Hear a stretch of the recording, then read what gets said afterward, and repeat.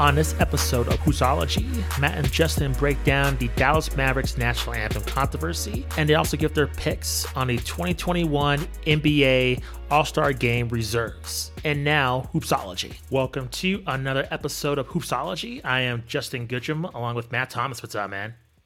Hey, what's up, Justin? I'm going to throw out an oldie but a goodie. Happy VD. Oh, jeez. Sorry to throw that old one out there. No, but seriously, happy Valentine's Day to all you listeners and to you, Justin, in not a weird way. For sure. I don't know. Our buddy sent us a Valentine's Day card with, what's his name? The Joker on there. Nikolai Jokic. So very classy Valentine's Day. I don't know where he got it from, too. That was a top 5 thing that made my day today. So trying to find it. Let's see. The Jokic Valentine's Day. Was it Roses Are Red, I think? Yeah, roses are red, violets are blue. Nikolai is going to put up double doubles all over you. Pretty sweet. Factual. So on today's show, we're going to discuss our 2021 NBA All-Star Game reserves. Matt has his NBA trends, and we're going to dive into this unexpected controversy kind of came out of nowhere with the Dallas Mavericks not playing the national anthem. So we'll talk about that. But first, Matt, excuse me, you have your NBA trends for this week.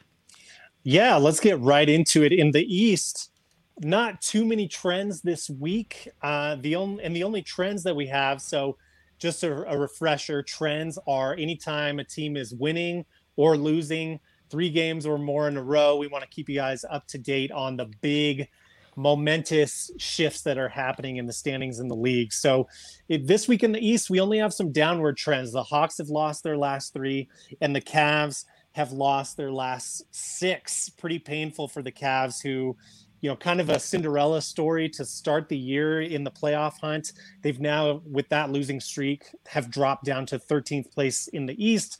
It's hard to imagine them climbing up into the playoff hunt at this point in time. We'll see what happens.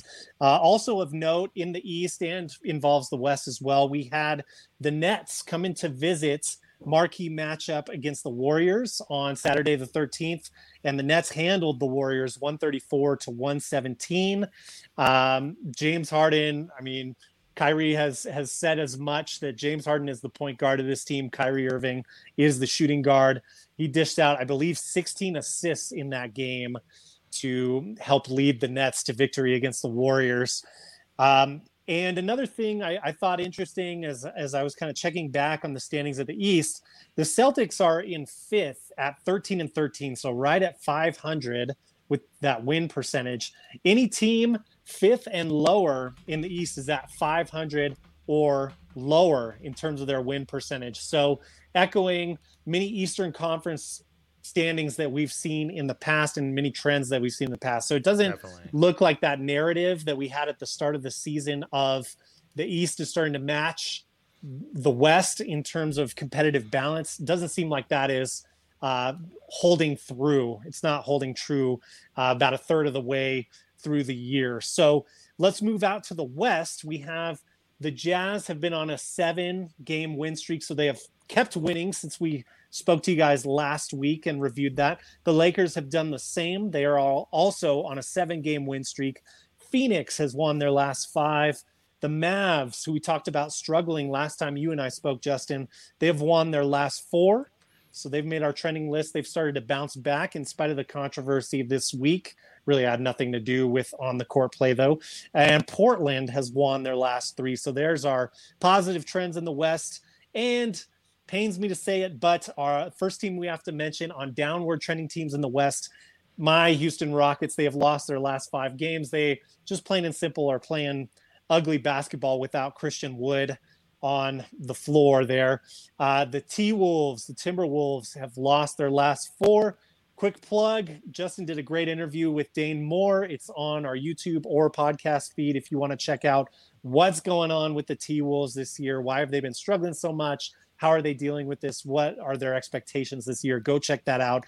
Last trending team, downward trending team in the West. Not a surprise, but OKC has lost their last 3 games. And guys, this is as of our recording on Sunday night. So those are our trends for this week. Anything else that you saw trending this week, Justin? I just want to make a note of the Knicks and Tom Thibodeau. I mean, we know Oh the yeah, guy's track record, and they're 13-15, 1-2 in a row. There's just no secret that he's a successful coach, and the way the Knicks have been going and trying to rebuild with younger talent, they're going to be a team to kind of watch and see what they do. I think they're going to run into the same problem the Bulls did when they were ascending. Like, they're not terrible enough to get top picks, and they're not good enough to get free agents, and they're going to fall in the middle. And I think there was one season in which, they landed Derrick Rose, and they got Joakim Noah. I think that was due to them being bad. I think the previous year, something like that. I don't quote me on that. But I think with the Knicks, they're going to be in an interesting spot because if they're on an upward trajectory, I mean, guys do want to play at Madison Square Garden. So I think that's going to be something to see and watch. But you're right with the East. I mean, in terms of records, they're not lighting the world on fire. And look at the Bucks. I mean, they're 16-10. I mean, they're supposed to be a powerhouse. And look at even Brooklyn. I mean, granted, they've had a lot of turmoil in terms of all their players. And what I mean by turmoil is just like roster instability. But their record's not really lining it up either. So I think, honestly, you have a lot of teams that are kind of in the middle of the pack. I think we've seen that teams like the Cavaliers, which you're right, Matt, we're talking about them getting off to a hot start. Now they've fallen back down to earth. So nothing too much to really notice, just really except the Utah Jazz. And I think that plays into later with our all-star reserves and why, at least with me, you'll see two Jazz on that reserve squad. The record is reflective of that as well. Justin, sure. Before we move on, hit me. I touched on this on my own last week in the episode, like really, really quickly when it was still a rumor and not confirmed. Sure. I wanted your thoughts since you're a Bulls fan. You mentioned the Bulls and Derrick Rose. The Knicks just acquired Derrick Rose this past week. Correct. What are your thoughts on that? I mean, is that an impact move? Is that a classic bonehead Knicks move to kind of, no offense to Derrick Rose, but to kind of get an aged big name? Or is this something that you see as like beneficial to kind of make that playoff push if you're the Knicks? That's a good question. Because you have guys that you're developing on that team. Like you mentioned, it is a young roster, but we know Thibodeau kind of has his guys that he loves, and Derrick Rose, maybe the top among them. Hard to say, but I don't know. For me, I'm concerned that this sets the Knicks back when we look down the road, like 2 or 3 years from now. Yeah. But maybe Tom Thibodeau is concerned about this year and the present moment. Well, guess who's on this team as well on the Knicks? Taj Gibson. Yeah, so, I love it. I love Taj Gibson. So it's like I mean, if you look at the Bulls, I mean, there's a track record of bringing on kind of older veterans somewhat that people thought were trash, and they had a second life with Chicago, and they're able to get big contracts by moving on. So I think with the Derrick Rose situation, I don't think it's a negative. However, if they sign him, if he performs better than expectations, and then the next season, they sign him to a huge contract, and, that's going to be a problem. So I think it just depends on, this offseason and then the preceding season and how, his contract's going to work, as opposed to necessarily the minutes he's going to play. But I think mostly it's a positive. At least there's a history between the two. He plays hard. I don't think it's a negative. However, if you're going to make him the center of the franchise, that's going to be an issue because, again, like you said, Matt, you're going back to the Amari Stoudemire, Stephon Marbury, just that trend that you're trying to avoid all along. I believe his name is, I might have his first name wrong, Emmanuel, I believe it is, Quickly is his last name. He's a developing point guard on the Knicks, and he is the point guard of the future for the Knicks at the moment, at least. And that's my big concern there is this move going to stunt his development? And is Derrick Rose going to be dependable as we go further into the season? We'll see. It makes my heart happy as an NBA fan that we have consistent Derrick Rose, because you remember last time Derrick Rose was the Knicks, he had that period of time where he was gone from the team. He was like MIA for like a week. Do you remember this story where Yeah, I do. like he just went Yeah, MIA for like he a did. week and didn't tell the team where he was? It was a Mm-hmm. disaster. Like his personal life was a mess. And then also Yep. those injury concerns. So it makes me happy to see like even Pistons Derrick Rose, to where we're getting consistent good play from him. But I just wonder also, like, would this have been a cooler thing to see Derrick Rose go to the Clippers? Like, Sure. friend of the show, Casey Kiernan, AM Hoops, check him out. He was kind of hoping that Derrick Rose would go to the Clippers instead and kind of get to chase a ring. Maybe it's something where he wanted to help out his Sure. coach, the Maybe. guy who kind of gave him the start in Tom Thibodeau. Yeah. Anyway, I just wanted your thoughts on that, because that was such a fun Bulls team to watch. I mean, a team that both you and I liked, even though I was rooting for LeBron Sure. on those Heat teams. Still a Yeah. very fun rivalry, and a great Chicago Bulls team. Before we move on, I don't know, this might be super harsh, and if I'm wrong, so be it. But at least in the NBA, you kind of know when somebody's a really good player. And just seeing, I just, when you're talking about developing players, I think there's a ceiling there, right? Yeah. I don't know. With the NBA, I just feel like it's different compared to, like, I don't know, fighting or even quarterback development of football. Mm-hmm. Like, I just feel like you are what you are when you get into the NBA. Like, you have, like, for instance, Zion, there's a skill set for him to improve to be an all-star, maybe a superstar. But I can't really But he think. popped. He popped Sure. like day one. Yeah. Understood. I guess what I'm saying is that I'm trying to think of players that had like no potential and became like a superstar player. Like I can't. I think maybe Steph Curry comes to mind, but even then, people. I mean, Steph Curry had tons of hype at Davidson, and people were worried about his injuries, and he exceeded expectations. But I just can't think of somebody who was like a steal and really, I don't know, flew under the radar and just became like a perennial all star.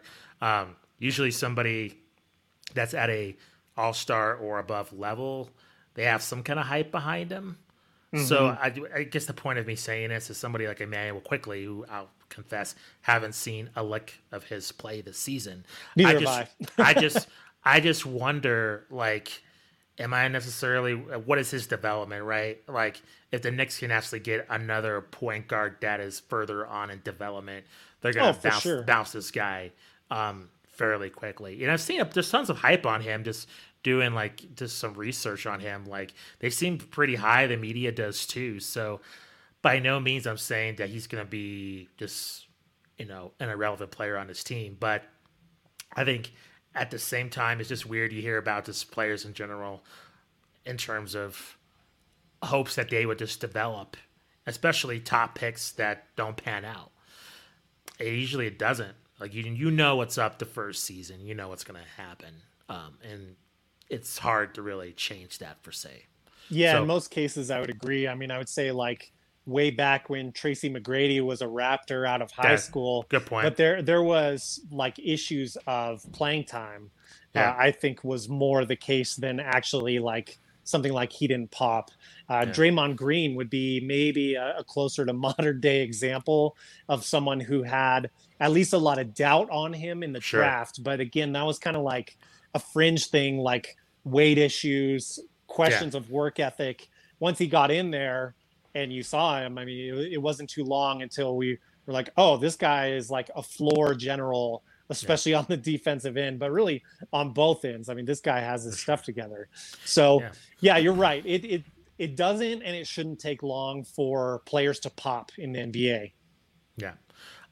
Let's move on and let's talk about this national anthem controversy. I don't think we have to go by blow what happened by this, but in a nutshell, basically, the Mavericks weren't playing the national anthem at any of their 13 preseason games and any of the regular games as of, I think, last Wednesday. I guess the NBA got word of this And basically, they stated that last Wednesday, I don't have the data, I apologize, but basically the Dallas Mavericks would play the national anthem during that game and the games preceding that. So And I all want to, NBA teams. yeah, all right? NBA teams Yep. as well. 1,000%. Thank you. League policy. Yep. I want to read this statement by Mark Cuban, and then we'll get into it. He said, "Quote: We respect and always have respected the passion people have for the anthem and our country. I've always stood for the anthem with a hand over my heart, no matter where I hear it played. But we also hear the voices of those who do not feel the anthem represents them. We feel they also need to be respected and heard because they have not been heard. The hope is that those who feel passionate about the anthem being played will be just as passionate in listening to those who have not feel it represents them." Okay, so this is just a weird story. We talked about this off air. He was on with Rachel Nichols. I was kind of confused by the entire situation, to be completely honest, in terms of the timeline. And Matt, you can correct me. It seems like he cleared this with Adam Silver. And then all of a sudden, the NBA is like, no, you cannot play the national anthem. And there's been a history where there is a policy with the NBA specifically about playing the anthem at all the games, but it's not necessarily enforced. So I guess I'll allow you to go first, Matt. How do you feel about this in terms of, from, I guess, two different notes? One, just the Dallas Mavericks not playing the national anthem.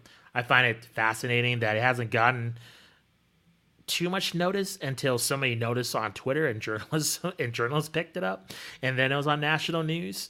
And then two, how does the league proceed following this in terms of keeping this stance? Yeah, this is a confusing situation. And I think what happened was that this, and again, if you've heard differently, correct me if I'm wrong. Sure. When they were starting to allow, I believe they allowed healthcare workers into a game, like one of the first games where they're allowing people to watch. Okay. And I believe that's what kind of helped steamroll this. Of course, journalists, pushing this as journalists push stories.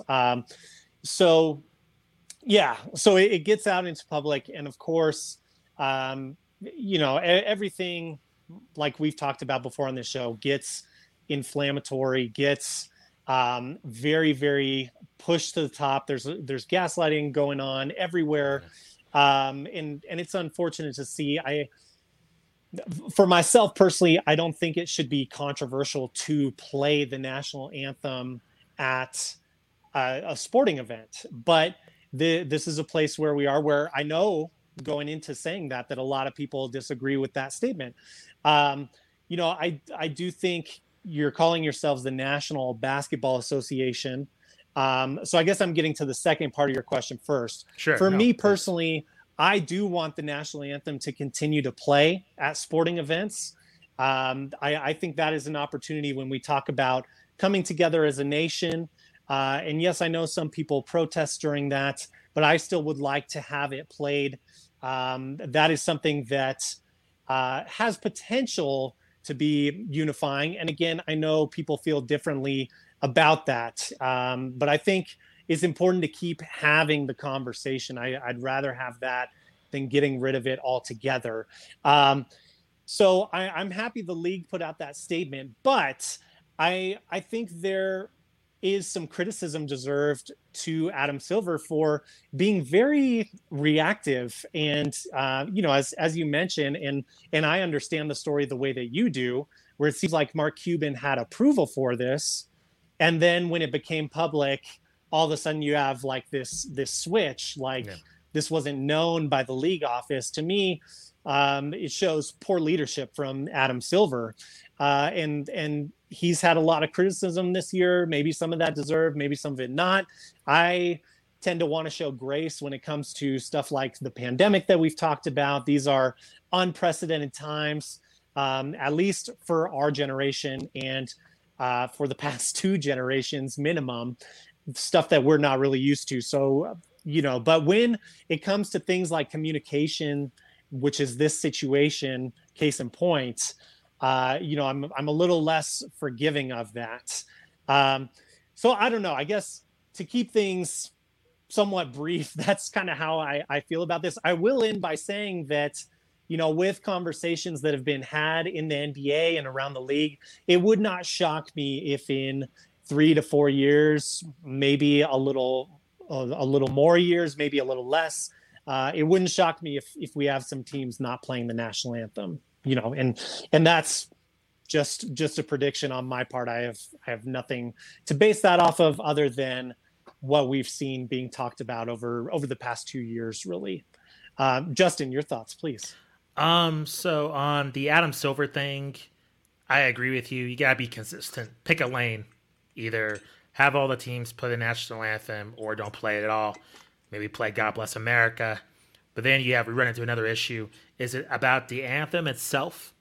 Or is it just about playing a song, period, that represents the United States before a sporting event? So, because I've heard it both ways in terms of the anthem, which has historically racist lyrics to it, which is true, which is proven. At the same time, are we gonna go down this lane where, well, God Bless America, which I get the sense is a clean song. Are we gonna micro dissect that as well? We just go down this lane. So I think from a league standpoint, I 100% agree with you. I think Adam Silver and the league screwed this up. This should have been handled in the very beginning. We shouldn't even be talking about this, fairly honestly. Either play the anthem with all teams, and this should have been negotiated with the Players Association when the players boycotted, or go the other way. You just have to really have a standards where I think by having certain teams do stuff and other teams not, it makes it fairly confusing.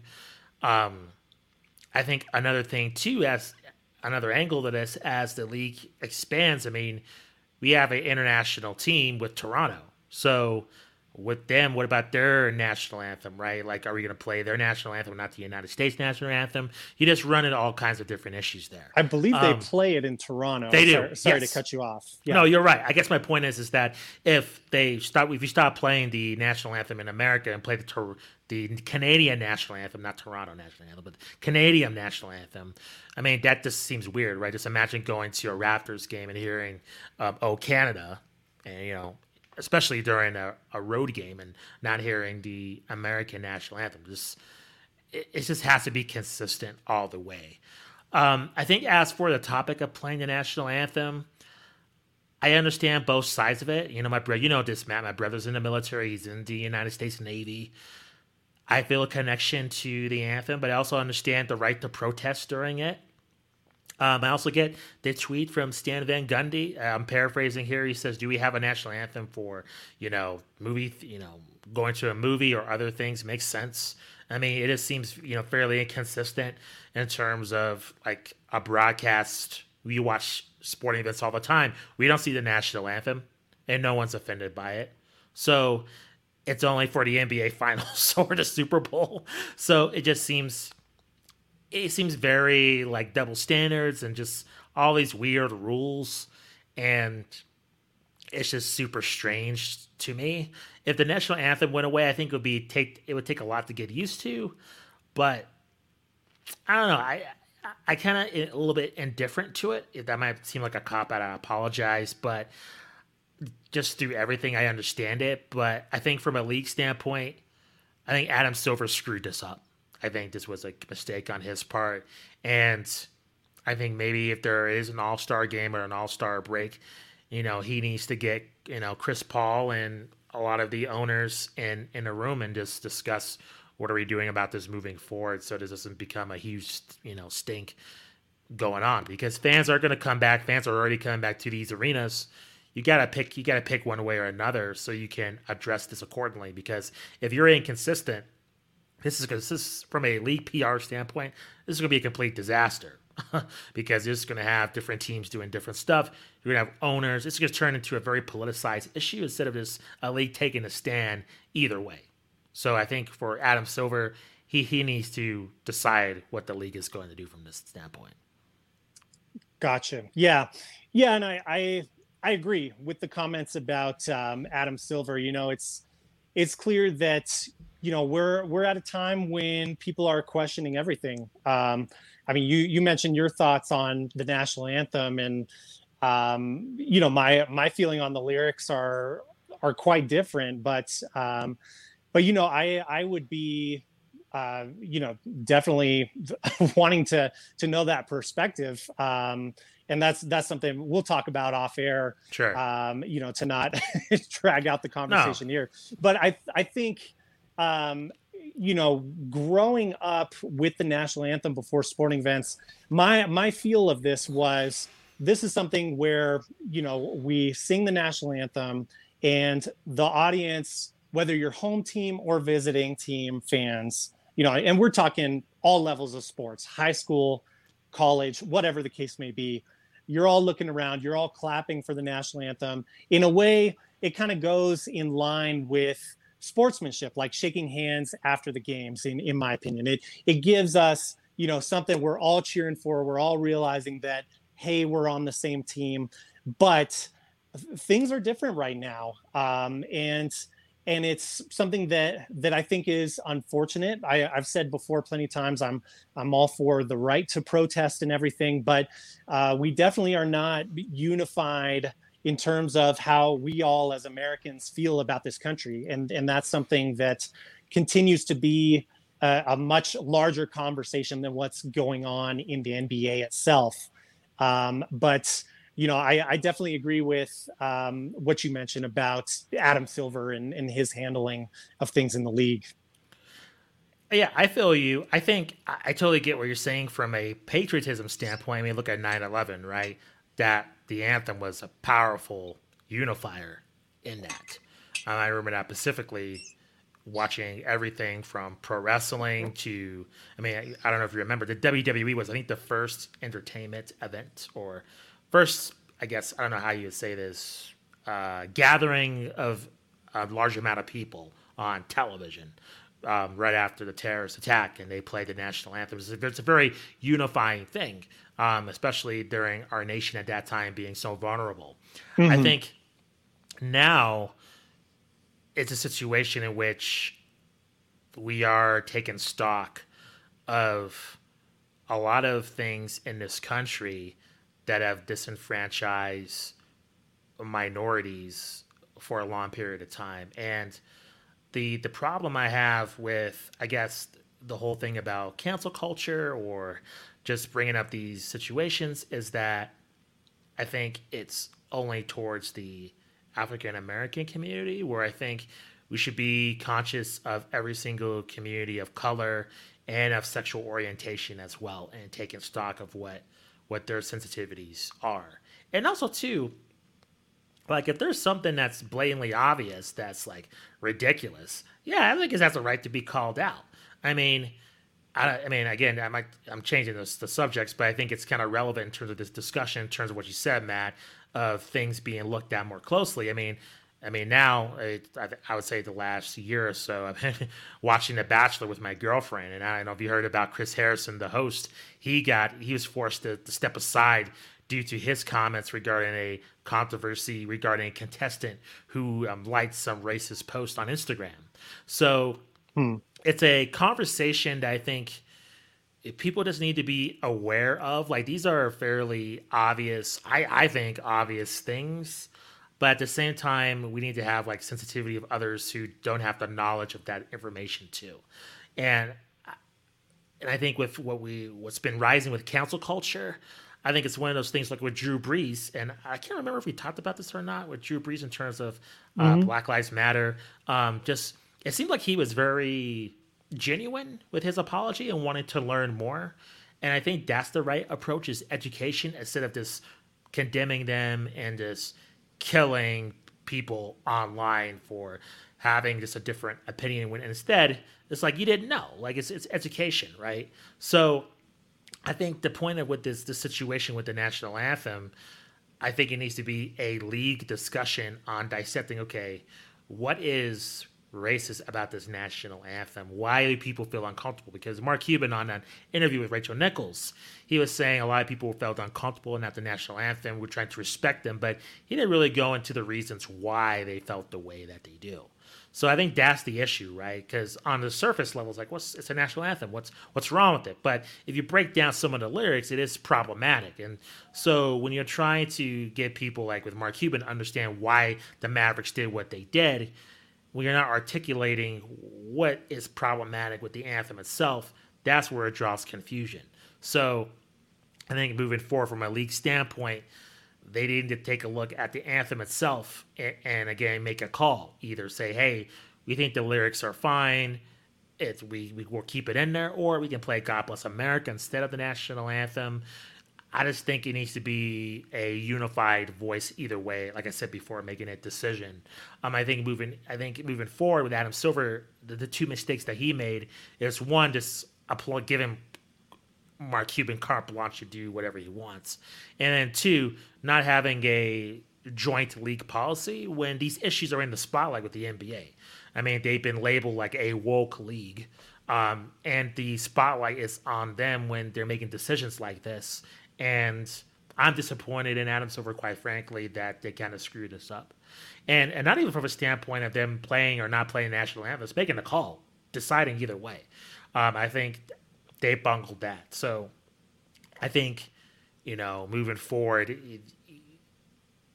in these situations, because we're going to have situations like this. This is not over. Like Matt, like we've discussed with China, like that's still a problem. So with all these issues, I think that the league needs to be unified in what kind of stance they're going to take instead of being divisive in terms of their ownership and Adam Silver as commissioner. Yeah. And I think, just to maybe make some more of a point of making these big decisions, because let's be honest, if you get rid of the national anthem as a league, let's say, let's say they talk hypotheticals here. Let's say you talk about it over the off season after this season. You have several meetings, players, owners, the NBA as a league, whatever, the fans, whoever. It's decided we feel conflicted about the anthem to the point that we're not going to play it anymore. Let's just be real. This is a huge business risk for the NBA. Good point. To get rid of that. The NBA players have made it clear that they are in a place where they feel that they are doing the morally correct things. And that many of them have said anyway, maybe this isn't the majority, maybe it's only the outspoken players, I don't know. But many of them have said, kind of that this is the morally right thing to do, so we're going to do it. And I don't care if I lose money in my contract, et cetera. Mm-hmm. So I think that factors into this. I think that's why you get such a quick response from the league to no, this became public. Cease all operations on that. I think we're in agreement as far as like the league conducting their business and needing to kind of keep things under wraps a little bit more, maybe come together a little bit more on these decisions. It's just so weird because, Matt, when we were in college, look at all the UFCs we watched at Boston's, and the only time that they played the national anthem was when they did Fight for the Troops. There was a special that they did. They went to Air Force bases, military bases, and they had fights actually on the base. And they played the national anthem before. But at the regular UFC, I've been to Bellator.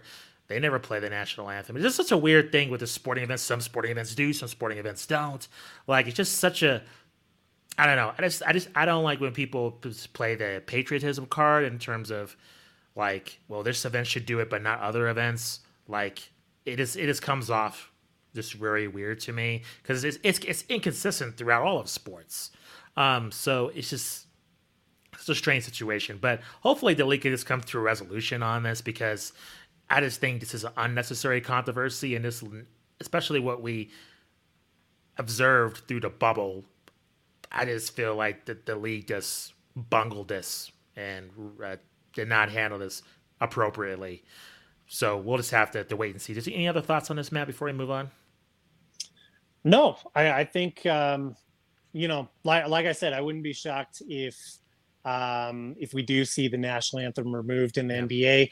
I think that will have some unexpected consequences for the league in terms of financially, but maybe that's not something that they care about. We'll see. I mean, my stance is I would still like to see the national anthem played, and I would still like the conversation to continue rather than just we're wiping this away.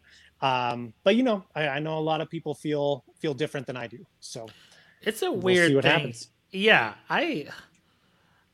for me again, because of the military standpoint, I totally understand.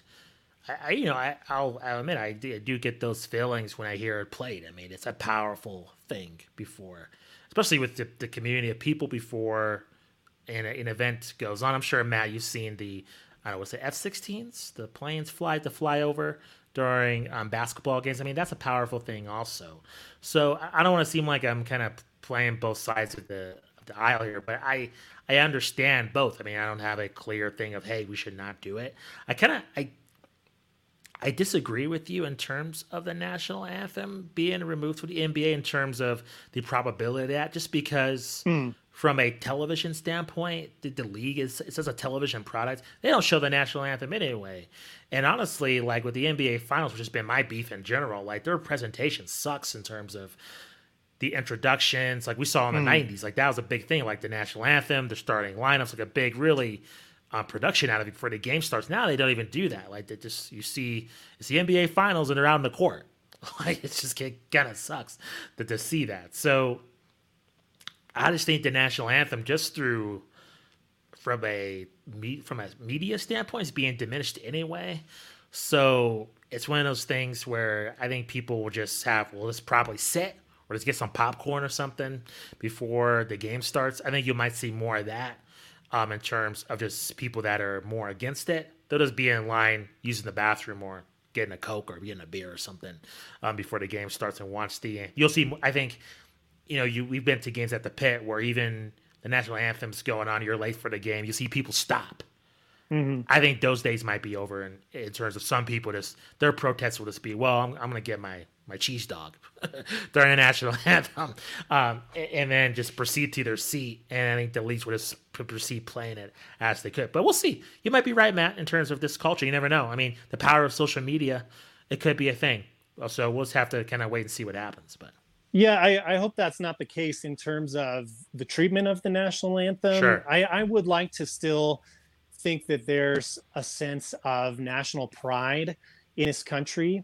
And I don't mean that in any sort of political bend or anything like that. Just like, hey, you and I live in America. You and I love this country. We want to see this country do well. Just more. That's the only way I mean that. Yeah. And I think that we are weaker as a nation if we don't have that. But I think, I think you might be right. And we're at point in time right now. Maybe it's just a small phase, and maybe I'm exaggerating this, but in my opinion, I don't think national pride has been any lower in you and my lifetimes than it is right now, and that makes me sad. But of course, people are entitled to feel what they want to feel, and people are entitled to their thoughts and opinions and all that. And so if that doesn't go along the way of national pride, and if there are a lot of things that have set that off. So anyway, I don't want to, drag things out anymore, but it's going to be interesting to see what happens. Agreed. Let's hop into these all-star reserves. I don't think there's anything like sensational with my picks except one thing. So I don't know if you want to go by conference. Let's go ahead and start with the East. My reserves, and full disclosure, they match the score.com. I didn't see any disparity, and my decision was like, compared to seasons past, we didn't have to deal with COVID, so that was kind of a factor in this decision for now. And it could change a week before the All-Star break. But what I have now is Kyrie Irving, Jaylen Brown, Jason Tatum, excuse me. Forgive me if I butchered this guy's first name. Domantas Sabonis. How do you pronounce Sabonis' first name? Is it DeMontis? That sounds right to me. DeMontis. I might be wrong too. That I sounds always better go than my to his dad, Arvydas Sabonis. Right? Yeah, me too. Chris Middleton, Trey Young, and Ben Simmons. And I say that's pending, and I might be willing to put Jimmy Butler on that list and take somebody off. Ben Simmons, I love it. I do appreciate what he's done for the 76ers. I mean, you can't deny what they've done in terms of their record and how they've been. I mean, they're on top of the conference right now. Yeah, I like his stats. I have beats with him being this LeBron James second coming. I'll always say that. However, I think he's an all-star for now. However, if the Heat continue to move up the rankings here, right now they're ninth. That's better than they were last week. If they're in the middle of the pack by the time the All-Star break happens, I am perfectly willing to take Ben Simmons off this list fairly easily. Or pretty much anybody else. I would say probably Kyrie stays, Brown, Tatum. I'm biased. I like Trey Young. He probably stays. I'm looking at Sabonis, Middleton, and Simmons. Sabonis probably stays safe, but really Middleton and Ben Simmons I'm looking at fairly closely. If Butler improves the Heat, he is a huge factor. I would say he is, in terms of how he affects the team, he is very much like a Draymond Green. Like, his stats don't have to be spectacular for him to have a massive effect on the game. And if he's active in the lineup, they're gonna be a huge factor. I mean, great analogy. They had a tough game against the Utah Jazz. They've been on a tear, but they gave the Jazz plenty to handle. So that's something that I'm watching closely. The West, real quickly, nothing really sensational. I have Donovan Mitchell, Zion, Damian Lillard, Rudy Gobert, Paul George, and Devin Booker. And looking at the omissions, I can't put anybody on there. Chris Paul is probably the closest person I would maybe think about putting on this list. I don't know who I would take off. Other than that, Karl Anthony Towns has not played enough games. John Morant, I would see him getting some love, and Brandon Ingram. I think those are the two guys who are probably going to get the most, I think, pushback for not being on this list. But at the same time, I mean, just the Jazz, unbelievable season. I mean, Booker is always awesome, always underrated. So those are my picks. How about you, Matt? Anything that's varies, or what you got going on? So just to clarify, we get 12 total players, right? On an all-star roster? Because I think it's 5 reserves and then like 2 coaches picks, right? So while you're looking that up, so my starters were KD, Harden, Giannis, Jaylen Brown, and Joel Embiid. Okay.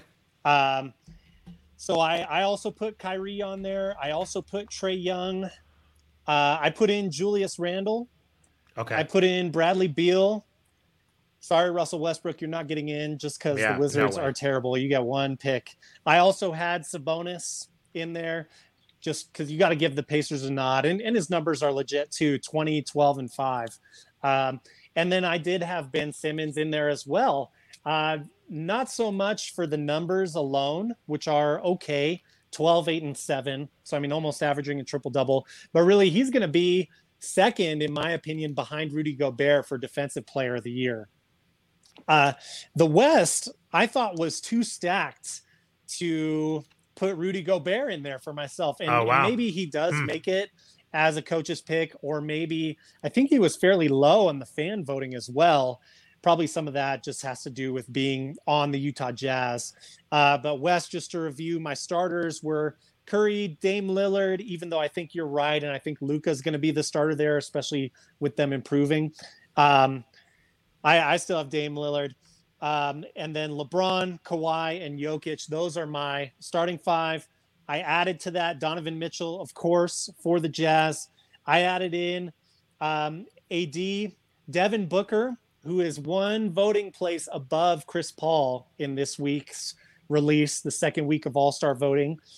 So he's in 6th place in voting. Chris Paul's in 7th.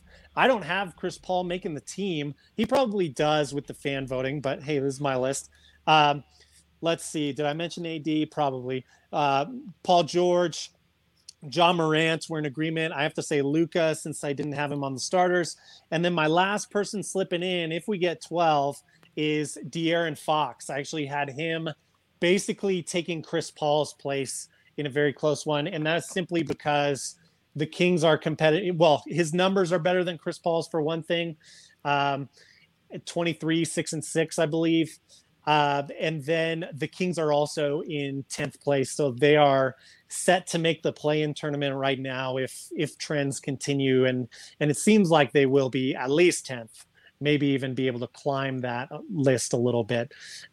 So that's kind of my list in the West. There are a lot of ways you could go with that. I mean, I could easily see someone being bumped to get Rudy Gobert in there. Sure. I'm with you. I like to get, at least the top 3 seeds. I kind of like to try and push for 2 all-stars from those teams. I mean, we know that didn't always happen, like with the San Antonio Spurs historically.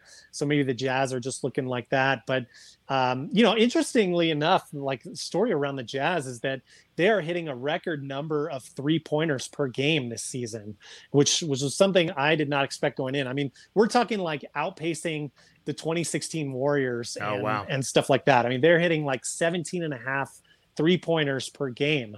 Those teams back then, like the video game Spurs back in 2014 that came back to beat the Heat the year after they lost, they were hitting like just over 10 3-pointers a game. So if you want to compare like the difference in how those teams are playing, it'd be interesting to see if in the playoffs, if that can continue for the Jazz. But for now, they are just fire from outside. I think that's kind of a bad thing though. Because volatile. Yeah, it is, because that was even somewhat of a concern with the Golden State Warriors, and you're dealing with 2 of the greatest shooters, I think, who ever lived, with Klay Thompson and Steph Curry. So now with the Jazz, who are not necessarily known to be in this great 3-point team, I mean, when it comes to the playoffs and when defense is so critical, that's a concern. So we'll have to wait and see there. To answer your question, this is based off last year. If somebody in the comments wants to correct us, be more than happy to. There was basically 11 spots on each team. So Team LeBron, Team Giannis had 11 spots, and there was a total of 22 players that was in the pool there. So that was basically that. In terms of the voting, I wanted to mention a couple of things. The second fan returns, and this was February 11th. What's interesting, Matt, in the Eastern Conference, I'm not going to go over all the vote getters. Derrick Rose was voted number 8th on the list. Yeah. And I think Klay Thompson's voted 8th as well. He hasn't played this season.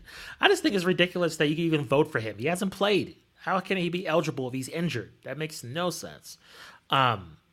Case for maybe less weight on the fan vote. Or for the NBA, not have him eligible to be picked. Yeah. Take him off the list. Yep. He's not eligible. That's hurt. Even better. I like that even better. Yeah. That's just bizarre to me. So just reading out the top fan returns, like the top 2 here. Front court, LeBron James, Joker. And then you have the guards, Steph Curry, Luka. East, Kevin Durant, Giannis. And then guards, Bradley Beal and Kyrie Irving, which is fairly interesting because you look at Bradley Beal, I don't get the sense he's like a super popular player. And yet he's number 1 in fan voting, which tells you, I think, that the fans are taking notice of his play, even though the Wizards are trash. So I think that's fairly fascinating that, Charles Barkley always talks about guys, the fans don't know anything about basketball. And Bradley Beal's having a great season. He's being rewarded by the fans. So I think that's a positive thing to see there. Anything else you wanted to point out about this All-Star reserves, or any players that are standing out to you, or you might see any surprises? I noticed Alex Caruso's number 10 on the fan voting, 214,997 votes. Anything that's kind of stood out to you about this voting, or the players not wanting to play, or anything that's catching your eye? Oh gosh. Well, yeah, I talked about that in depth last week about the players' comments and stuff like Sure. that. So Yeah. I'll probably back off of that. Sure.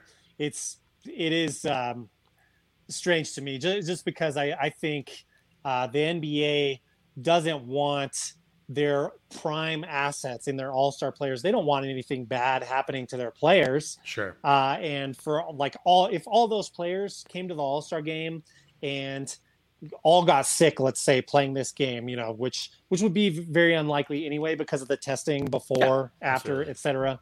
If that happened, that would be a disaster, and that would be a huge financial loss again for the NBA. So even if we want to go cynical and talk about the money side of things, I mean, there's just no angle.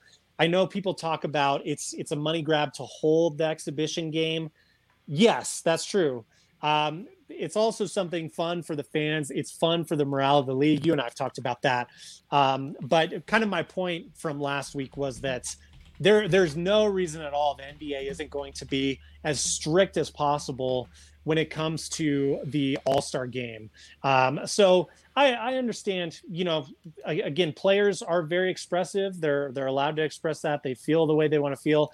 It makes me as a fan like not look forward to the All-Star game as much to hear all the players, Me like too. especially LeBron, Kawhi, Yeah. Giannis, big names. Even De'Aaron Fox said just outright it's plain stupid. And he might be making his first ever All-Star game. You're not excited about that? Like a little bit at least? Kind of just hurts my heart as a fan. But look, I get it. A lot of people are really scared about this and want to avoid any chance of spreading the virus. So yes, I see that side of the argument, but in my opinion, it's just kind of taken the wind out of the sails of the NBA All-Star game, which is Yeah. unfortunate. I feel you. I don't understand, again, going back to the national anthem standpoint, why wasn't this more negotiated before the season started? Like, there should have been standards in place. Hey, if the COVID cases are high, we're not having this All Star game. If the COVID cases are lower, then we can have it under safe practices. So to me, just to play this game of, well, maybe we'll have it, maybe we won't, it just causes a lot of confusion. What's interesting is that Chris Paul had the idea, and they're negotiating. The All Star game would benefit HBCUs in COVID-19 relief, for it. I even heard him even still doing like a slam dunk competition at halftime. I Yeah. mean, geez. I mean, if players don't want to play the game, they got to do a dunk contest at halftime. I mean, Three sheesh. point contest as well. Yeah. And I believe a skills challenge. Wow. I So yeah. And you and I had talked about, just have the game. And because there's no mega audience in the stadium, the other things are going to be a little awkward. I still feel the same way about that. Um, but I hope someone among the players can kind of spin it positive and be genuinely excited to be there. I get, but the All Star weekend itself is such a spectacle. Mm-hmm. I get it why they're disappointed. And especially, it's different when you're playing the NBA Finals. That's a spectacle too, but you're playing for the championship. You can motivate Mm-hmm. yourself for playing for a title. But for an Right. exhibition game that means nothing, while you're there, let's face it, it's the parties, it's the ambiance, it's all the celebrities are there, all the fans are there, all the events are there. You have you're making money off your sponsors. It's a huge weekend. It's in sports in general, and so when Mm-hmm. you have that stripped away, just to play in a game that means nothing, I get why the players don't want to play. I mean, I totally get why you want to go to Atlanta for what. I mean, you have to quarantine. You can't do anything compared to other All Star weekends, and it was a great weekend. And even honestly, players didn't even want to do that. They'd rather go on vacation to Barbados or something. So Mm-hmm. I understand their hesitancy on doing this game, but it's kind of their opinions. I think is a little bit irrelevant, just because they should have had a stronger stance on this before the season started. I don't understand why all of a sudden they're outraged by this. COVID wasn't going to go away by this standpoint. So if they had a bigger beef with this, they should have put up a bigger fight before the season started. So I don't really have too much sympathy for them. I get their hesitation. I totally understand why they don't. And to me, I'm not necessarily looking forward to seeing the game, in all honesty, just because, like you said, Matt, the odds of them playing hard are next to nil, even for a charity. And, that includes the slam dunk and the 3-point competition. I'm not really. I think the 3-point is something easy. Like, he's get some shots. And I can't remember the last time somebody got hurt from a 3-point comp test. So Right. I'm not super. Or skills. Like, you can kind of, like, fluff it up with that. But honestly, I'd rather even do, like, forget the game. I'd rather even do like a big skills competition. Like something like that. I mean, it's so weird because even look at the Pro Bowl with the NFL. They didn't have a Pro Bowl. They played it online. They played it on Madden, and they had celebrities like come in and they take part and participate in playing in the game. So, maybe just do it on 2K or something. Like, I don't know. I just think it's such a weird time to do the All-Star game. I have no interest if the players aren't motivated. And honestly, from a recognition standpoint, from what I've heard, the players care more about All-NBA anyway. In terms of being named to the All NBA team, first team, second teams, etc., and all There's the awards. financial incentive. There's financial incentive. Yeah. So in terms of the All Star game, if you're asking me, should there be a game? Am I looking forward to it? I'm not. I'd rather not see it. And if players aren't down to go, I'd rather just skip it this year. Just do 2K. Just, I don't know, do something creative. Maybe put some street ballers on there. Just I put Professor, I don't know. Just do something different than actually having a traditional All-Star game. But I don't think that's going to happen. I think the players are going to be forced to go down there. I think like De'Aaron Fox said, they're fine for not going to the game. They have to play, from my knowledge. So, I mean, whether he likes it or not, he's going to have to play in the game. So I just think the game's going to suck. It would be easy work for us in terms of recapping it. But Yeah. I mean, unfortunately, that's the feeling among the players about the All-Star game is just like this really sucks. I mean, it'd just be cool to hear well, yes, I don't want to play this game. Just to be fully honest, it's an exhibition game. It's not going to affect my team standing in the playoffs, but I get that the fans at home are really going to be enjoying this. So I'm going to go all out. Like it'd be cool to hear that. And I believe Zach LaVine had some statement similar to that, like a kind of along those lines. And well, he wants to make the kind team. of like, yeah, so, true. Yeah.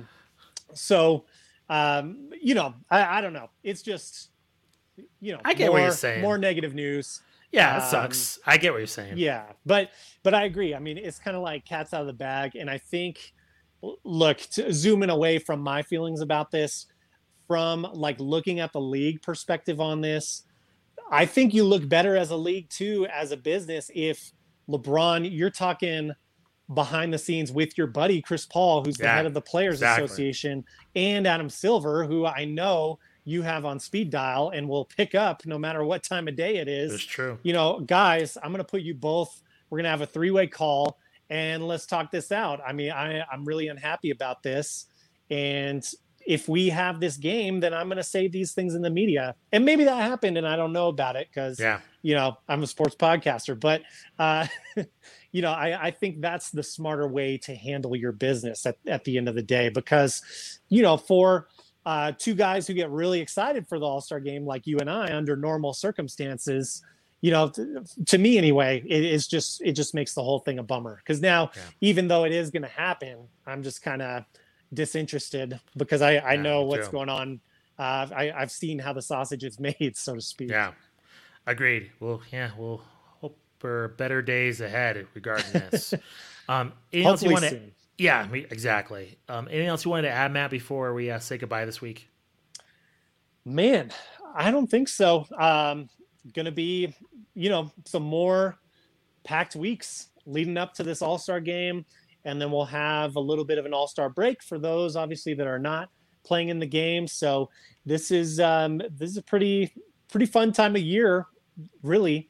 And then it's going to be, I think, even a faster feeling push to those playoffs.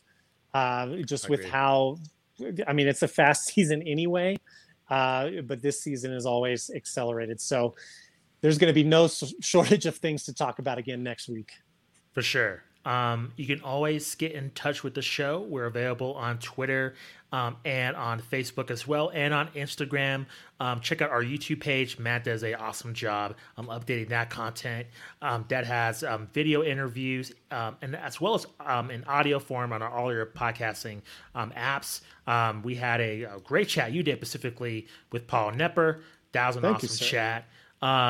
We talked to Dane Moore, like you mentioned earlier, talked to Vince Miracle of Hoopsball.com, Adam Taylor, Zion Olajede from Complex Sports, talked to Casey Kiernan from AM Hoops. We have interviews from journalists from The Athletic. We have Chris Manning that's still up. Again, Bleacher Report, ESPN, our sneaker series as well. So go check that out in our archives. Plenty of interviews. They are evergreen, so they're not based on just what's happening in the NBA. They have a lot of great facts, including, especially the journalists, a lot of great insight as to how covering the NBA has affected him in his time of COVID. They have really some fascinating perspectives on that. So please go check that out in our archives. So for Matt Thomas, I am Justin Goodrum. I hope everybody had a great Valentine's Day, and we'll see you next time. Peace.